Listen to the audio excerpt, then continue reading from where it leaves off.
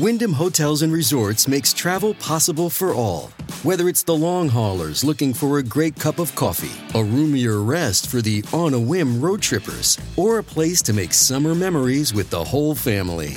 No matter who you are, where you're going, or why, with 24 trusted brands to choose from like La Quinta, Days Inn, and Super 8, your Wyndham is waiting. Get the lowest price at WyndhamHotels.com. Restrictions apply. Visit website for more details.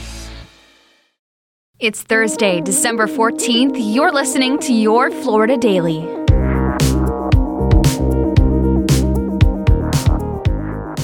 I'm Katrina Scales.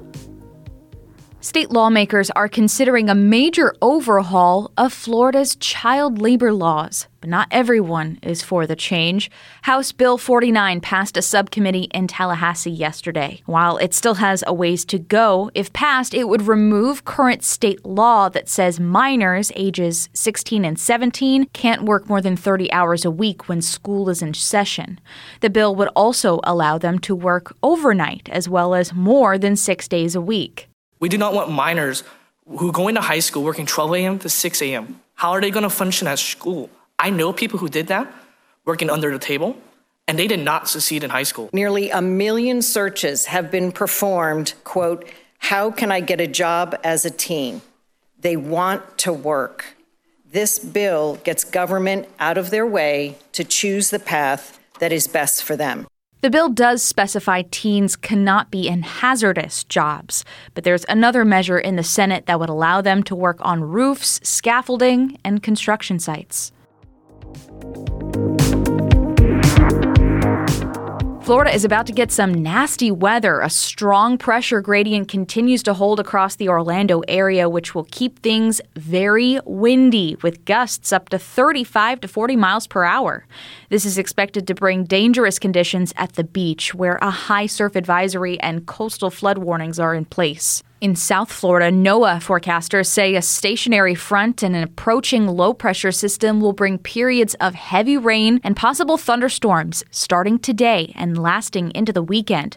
This means there's an increased chance for flash flooding from Miami through Fort Lauderdale and the West Palm Beach area. On Saturday, most of the state will be drenched in heavy rain with the arrival of the low-pressure system from the Gulf of Mexico. And country music star Luke Combs is making amends to a Florida fan who sold homemade tumblers and T-shirts online. Nicole Harness was ordered to pay the singer $250,000 when she got caught up in a crackdown Combs' lawyers launched against companies selling counterfeit merchandise. Court records show Harness made about $360 profit from the merch. But in an Instagram video, Combs said when he learned about the situation, it made him absolutely sick to his stomach and told his attorneys to remove Harness from the lawsuit, adding he only meant to target large corporations making millions off his image. He also said he was sending her $11,000 to help her ongoing struggle with congestive heart failure.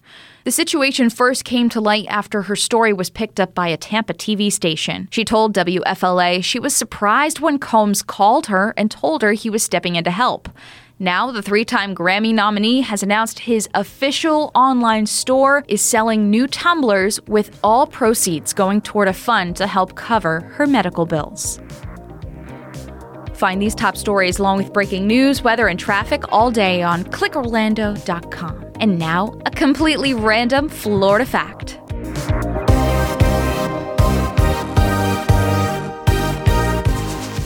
Hooters, the sports bar known for its chicken wings and scantily clad waitresses, was incorporated in Clearwater, Florida, as a joke on April Fool's Day 1983. 6 businessmen with absolutely no previous restaurant experience got together and decided to open their first Hooters in October of that year. The first Hooters calendar debuted in 1986 with its soon-to-be famous feature girl Lynn Austin, a young model from Plant City, Florida. And stay tuned, I've got a special episode coming up in a couple of weeks all about this story.